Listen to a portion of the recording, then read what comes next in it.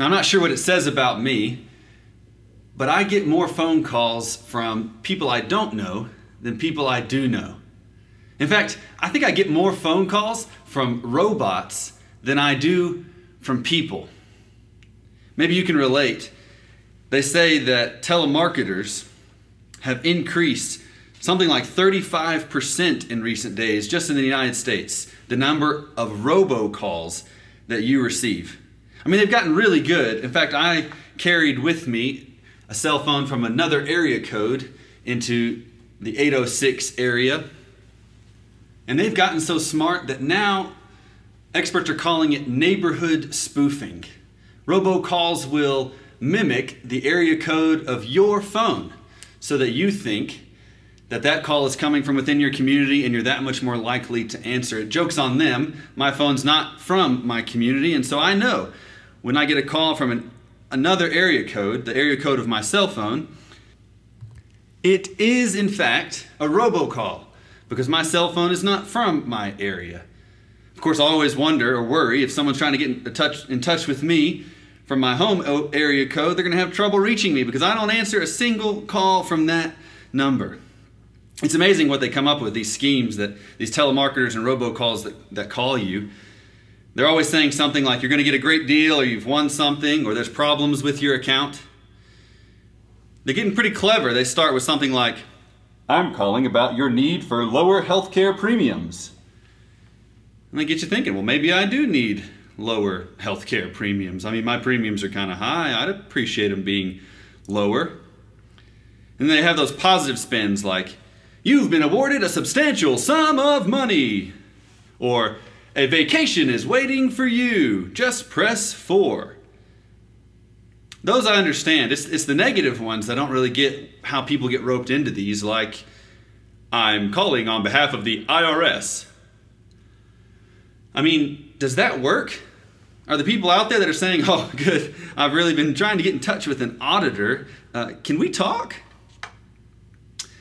But personally, I think they always shoot too high. I mean, why not aim lower to get me listening? Most of the calls that I answer are so unbelievable that I just hang up because there's no way that it's actually true.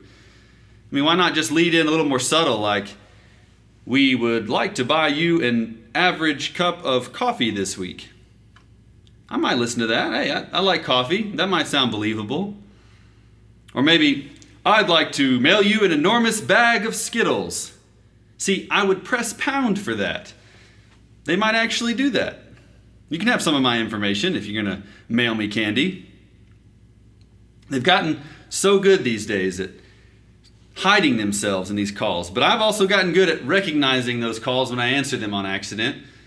You hear the voice or you hear the click or you hear the robot and I hang up as fast as I can. End call. Here, a couple chapters into Hebrews, the question is being posed. What will you do when you hear the voice of God? When it's calling, when it's giving you a new word, when it's giving you a new message, what will your response to this new word be?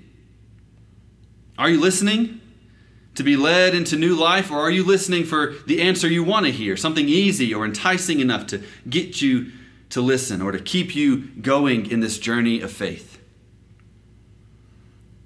Now we're in chapters 4 and 5, but really this discussion begins back in chapter 3. So we're going to kind of lump chapters 3 through 5 together as we hear the message for today. But one of the things that's happening in chapters 3 through 4 of Hebrews is that the writer is echoing, directly quoting the message of Psalm 95.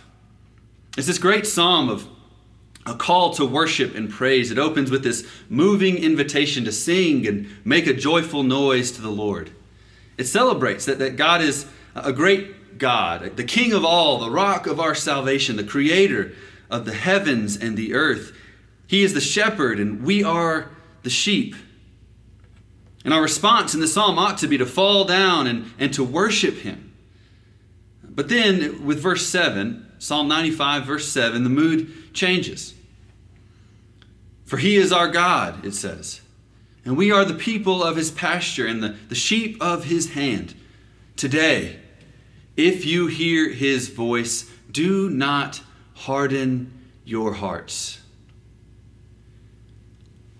today, if you hear his voice, do not harden your hearts. The psalmist, writing a lot of centuries after the Exodus, warns that a new day is dawning in which it's going to matter whether or not the people who hear this call to worship obey it or not.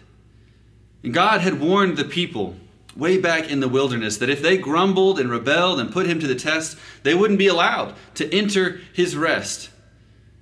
And that's what we're looking at today. What does it mean for us to not fall into that same trap as the people in the wilderness that the writer of Hebrews refers to? And what does it mean to enter into God's rest? Dallas Willard once said that our failure to hear his voice when we want to is due to the fact that we do not, in general, want to hear it.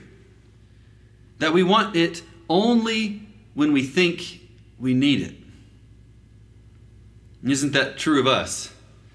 That we go searching for the voice of God or a direction from the Lord or an answer to our prayers when we think we need it.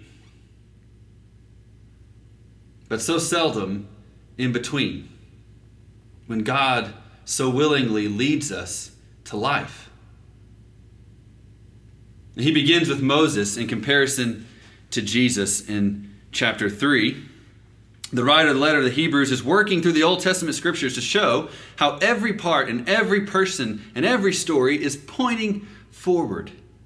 So when he says Moses back in chapter 3, we're to have this whole story in our heads, this whole image of what that means. And of course, we aren't as immersed as these Jewish listeners were in the Hebrew scriptures. But hopefully we can recall that story of Moses, the story of the Exodus. That through him, God accomplishes this great act of salvation, leading the Israelites out of slavery. And they're spared from the justice that God brings. And the Israelites in that story end up in the wilderness. And after this time in the wilderness of testing, following Moses, Joshua takes leadership. And it's Joshua who takes them to rest in the promised land. That's why in chapter 3 of Hebrews, the writer says, just as Moses also was faithful in all God's house, yet Jesus is worthy of more glory than Moses, just as the builder of a house has more honor than the house itself. Hebrews 3:5. Now Moses was faithful in all God's house as a servant to testify to the things that would be spoken later. Christ was faithful over God's house as a son. And we are his house if we hold firm the confidence and pride that belong to hope. So the writer of the Hebrews is continuing these comparisons to Old Testament stories, and we're supposed to recall and to remember that Moses was this one who led them out of rebellion in the wilderness. The whole goal was to get them into the promised land, remember? And then 12 spies, when they get there, go and they come back and they report that the land of Canaan, the promised land, it is not what they imagined. In fact, it's not even conquerable. I mean, there's like giants in there. And so the people, if you remember, rebel against Moses. They even go as far as to say, listen, why did you even bring us here? Take us back to Egypt. Put us back into slavery, they're basically saying. This is nuts. And God says, essentially, you don't believe I can take you into my rest? Then you don't have to. And an entire generation will not receive that rest. They will not enter my rest. And so Hebrews 3:7 says, therefore, as the Holy Spirit says today, if you hear his voice, do not harden your hearts. Quoting Psalm 95, as in the rebellion, as on the day of testing in the wilderness, where your ancestors put me to the test, and though they had seen my works for 40 years, therefore I was angry with that generation, and I said, they always go astray in their hearts, and they have not known my ways. They will not enter my rest. So the author tells us this story to say that Jesus is superior to Moses, the larger, greater Savior than this. And there's this underlying challenge, this underlying question. What will happen if we reject God in this way? What will happen if we reject the message of Jesus? And so chapter 4 begins in that same vein quoting Psalm 95, looking back to the story of God, this Moses, Exodus, wilderness generation. And why would the author retell that story? Well, he's retelling that story because we're meant to find our story in it. To see that story foretells, points forward to the story we are now living. We're on a similar journey. There's this great Exodus that has been accomplished by Jesus. That Exodus language permeates the New Testament as a way of understanding Jesus' death. That's why his death was like the Passover lamb. And we remember that in our worship, in our remembering of the Last Supper, and through communion, we celebrate and recall that Jesus is like that. And so the Jewish people made that part of their worship life. In fact, the Jewish people had many celebrations of salvation before Jesus. They had many feasts throughout the year, any number of which Jesus could have chosen to closely link with his own life, death, and resurrection. He does not, for example, choose the Day of Atonement to make his message clear to the disciples. What meal is it that he chooses? It's the Passover. And part of the imagery that's going on there is letting the people understand that there is a new Exodus about to take place through his resurrection. And so we are in our own period of wilderness. And we're invited in many ways to trust in his promises and to hold fast to them. And the writer of Hebrews is acknowledging that following Jesus is hard and complex, but we're invited to cling to it and to hold fast until he brings on the rest he has for us. And we're learning here in chapter 4 that the promise of rest is still standing. It's not just about the promised land. Psalm 95 was written well after that event. So what is that rest that Hebrews refers to that God has for us? What is it if it's not the promised land? That's what chapter 4 is explaining, that while the promise of entering his rest is still open, let us take care that none of you should seem to have failed to reach it. For indeed, the good news came to us just as to them, but the message they heard did not benefit them, because they were not united by faith with those who listened. For we who have believed enter that rest, just as God said, "As in my anger I swore, they shall not enter my rest." Through his works, though his works were finished at the foundation of the world. For in one place it speaks about the seventh day as follows, "And God rested on the seventh day from all his works." And again in this place it says, "They shall not enter my rest." So we're beginning to see here what that rest might be. The chapter starts by acknowledging that we know of this great salvation, the good news that these listeners had heard. But the message in the Old Testament was no use. It was of no benefit to the wilderness generation who never even saw the promised land because it wasn't combined with faith. It turns out we have really fickle hearts. And belief is a very involved thing that's more challenging even than we imagine. And so we need to look closely. We need to pay attention to what's being said here so that we can ask ourselves, what is this faith? It turns out that hearing is not the same thing as believing. So how do we know if, like this wilderness generation, we've had unbelief or belief, a lack of faith or faith?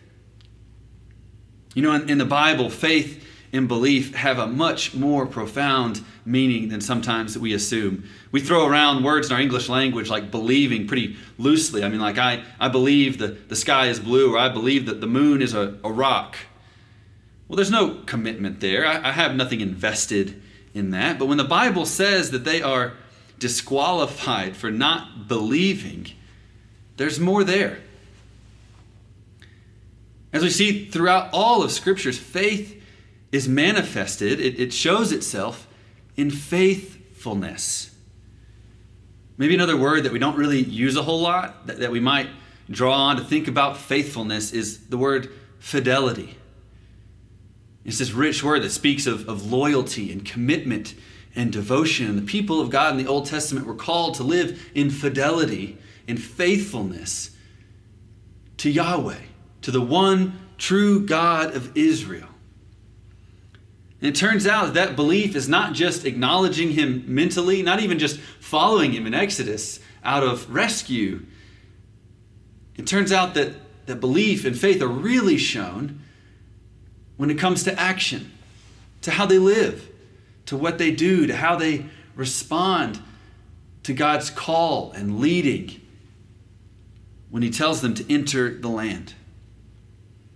One really helpful way, I think, for us to think about this comes from a little book called Belief and Unbelief by a guy named Michael Novak. In that book, he writes about the different ways our beliefs show themselves in our lives. He explains basically that there's kind of three different ways our beliefs or convictions are held, or that we can think about them.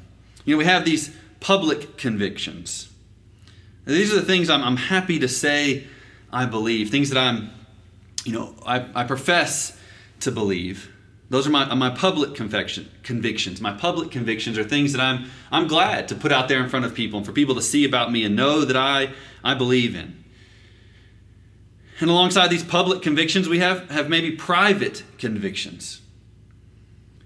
Things that we think that we believe internally, the things that we hold to ourselves.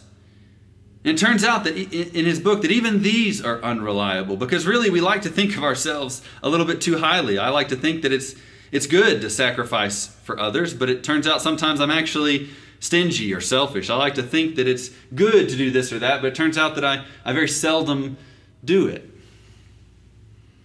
And so our public convictions are shallow and empty because they're really just what we say, what we put out there for people to see about us. And our private convictions, the things that we know and believe even within our own hearts about ourselves, are skeptical because really they're not tested. The third category he calls core beliefs. He says we never deviate from these. They're like really our default mode. They're shown, these core beliefs are shown by how I live. So don't look at what you tell yourself, don't look even at what you say, but look at your behavior. And you'll find out what you believe. So don't watch my life in just what I say or what I confess to believe, but look at my choices, my actions, my daily living, and you'll find my core beliefs, what I truly believe. And so he explores the gap that exists between what we say we believe and what we think we believe and what we actually believe. When you start to explain it that way, I think it's helpful to see how a wilderness generation can say they believe something, can even think they believe something, but when it comes down to it, what they actually believe is how they respond to the voice of God.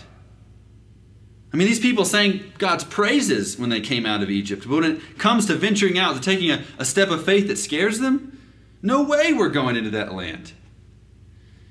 And it shows what they actually believe. And it turns out, and this is an important distinction for us as people of God, it turns out that hearing the message, even sitting in a community of people that speak of God and agree about certain things and hold certain doctrines to be true, doesn't always mean anything. What means something, what distinguishes between the people who will not benefit from the good news and will not benefit from the message of God, what distinguishes between these things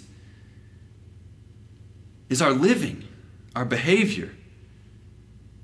How does my life reflect this core commitment, this allegiance, fidelity to Jesus? And it turns out that even our own view of ourselves is terribly unreliable. But my actions, expose my core beliefs. Maybe a good way of illustrating that is to think, for example, about some of the better things that are emerging right now from our own culture. I mean, one of the best things receiving attention right now in our world is that people of color in America are asking for a greater effort from others at matching public convictions with actual core beliefs, our behavior. And so my private convictions may be that all people are created in the image of God and equally valuable to Him and to the world. That's why it's a no-brainer for so many people to say, well, of course I'm not racist.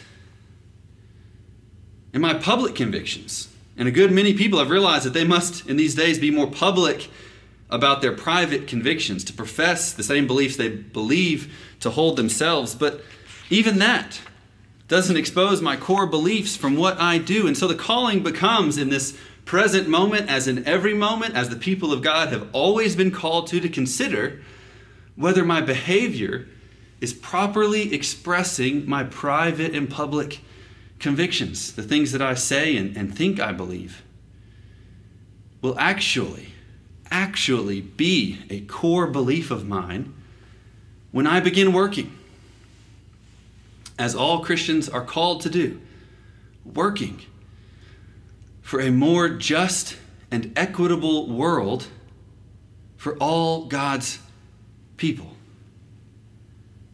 And this same theory applies to all matters of living out God's holiness and justice, that our faithfulness to God's way in all things is evidenced by our actions. And when it came down to it in the wilderness, in this moment of choosing, they didn't choose to trust in God's promises.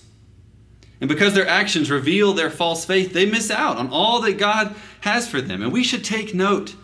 And this is what Hebrews is getting at. Pay attention while the promise still remains. God has accomplished our salvation, our rescue, a new exodus from death to life, from bondage to freedom. And what is your response? Is it a response of faith? Not mental assent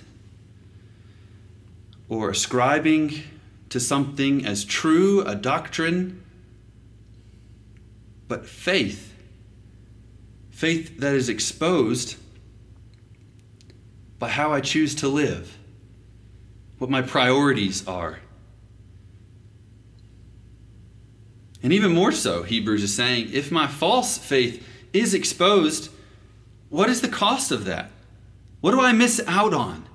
And the answer in chapter 4 of Hebrews is that I miss out on entering God's rest. God's rest.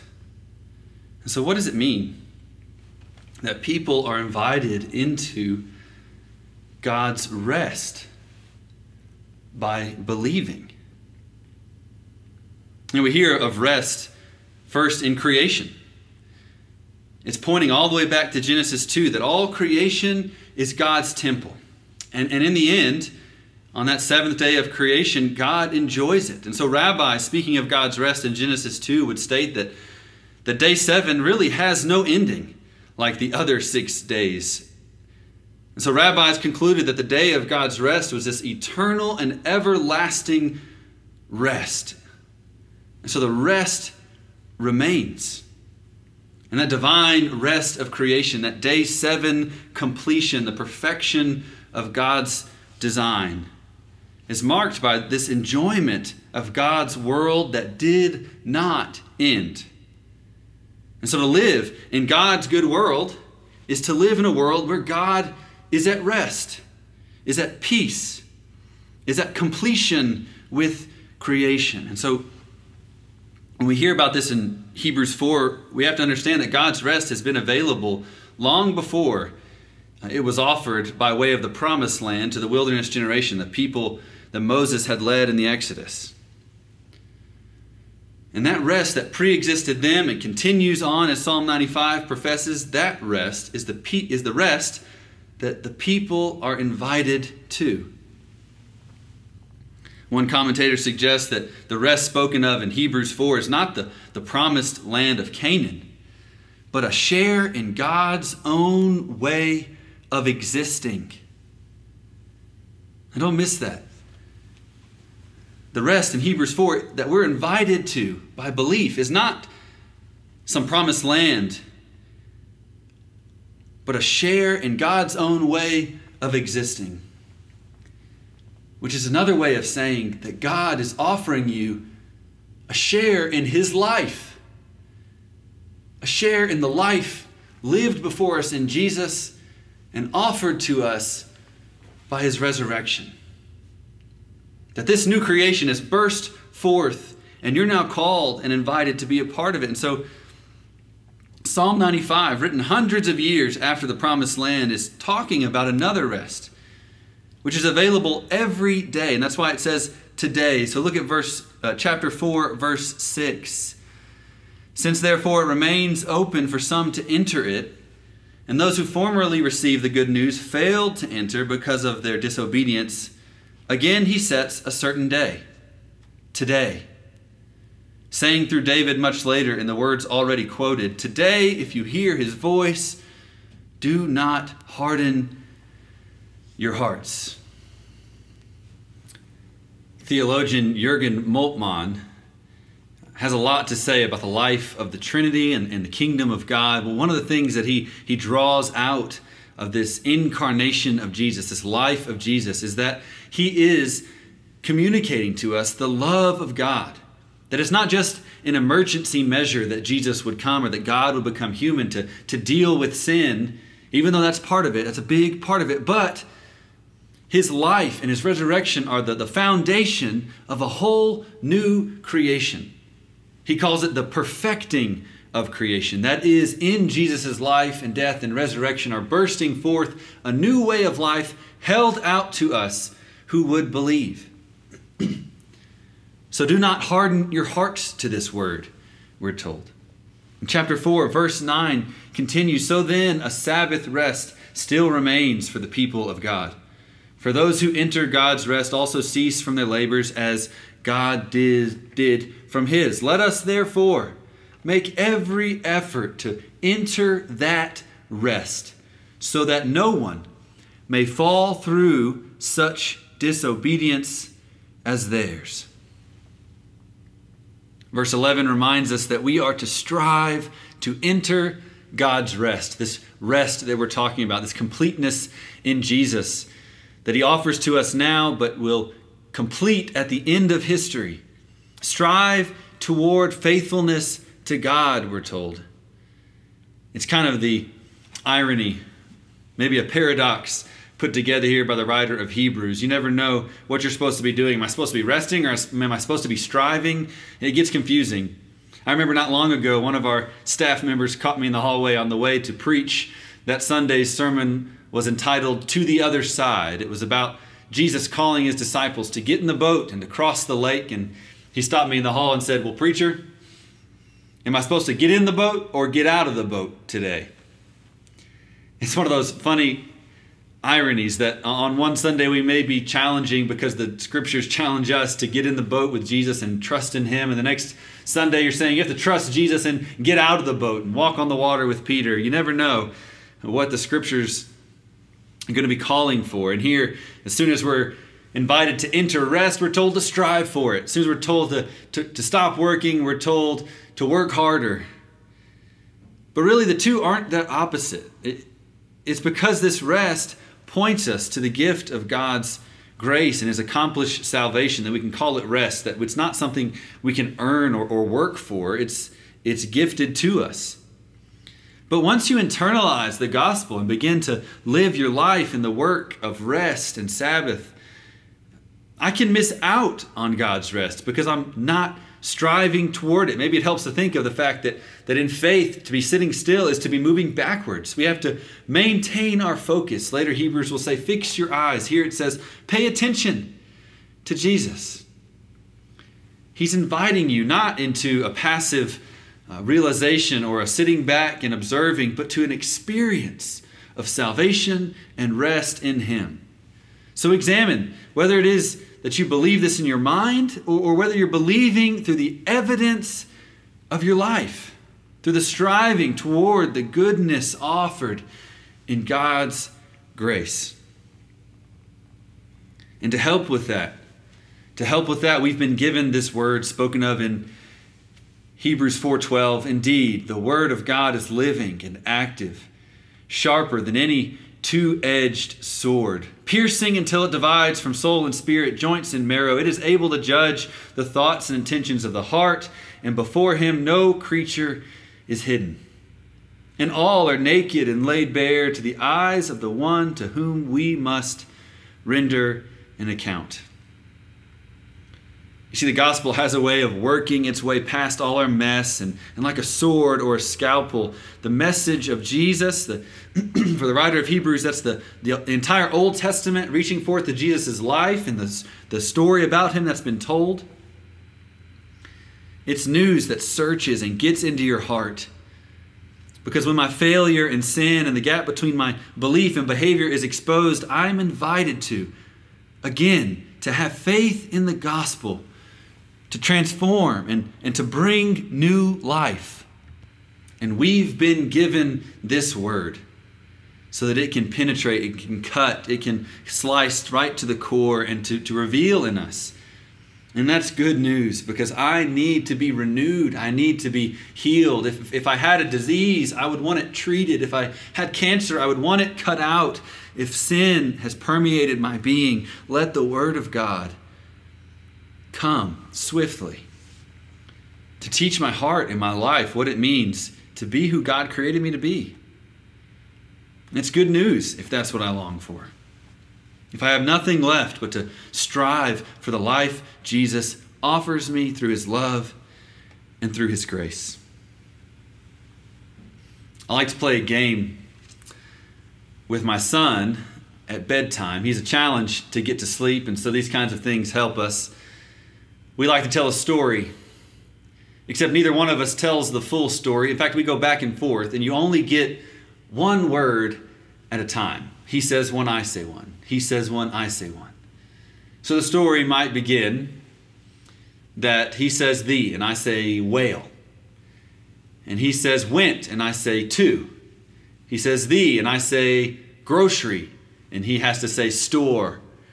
And the next thing you know, we've got a whale going to a grocery store, and the story continues back and forth. One person can't really decide where the story is going to go, because the next person could throw it for a loop with one word, a new character, a new place, a new verb, or simply the word and to keep the story going. And man, he loves to keep the story going. We make some run-on sentences.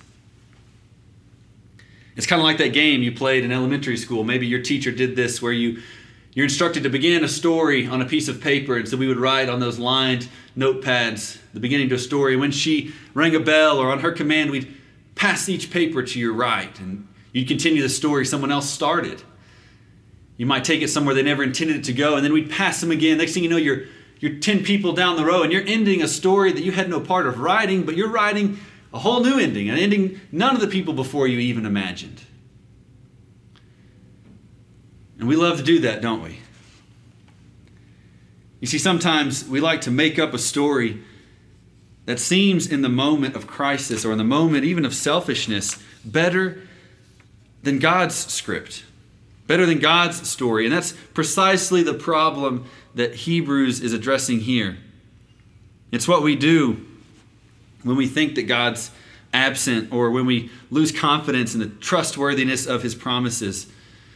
Tom Long says it's what we do in those inevitable seasons when the gospel seems too little to keep going. When our faith is challenged, when trouble starts, or when the storms of sorrow start to rage, or the weeds of failure grow up in the garden, when the valley of the shadow of death closes in, when the mouth goes dry in the spiritual desert, we're tempted to make up a new ending, to trade God's story for one that's happier or easier or more upbeat or safer or less demanding. or at least one we can touch and see and hold in our own hands. Sometimes we even think that we're wiser or smarter, that we could finish this story on our own in a better way that God did, in a better way than God does.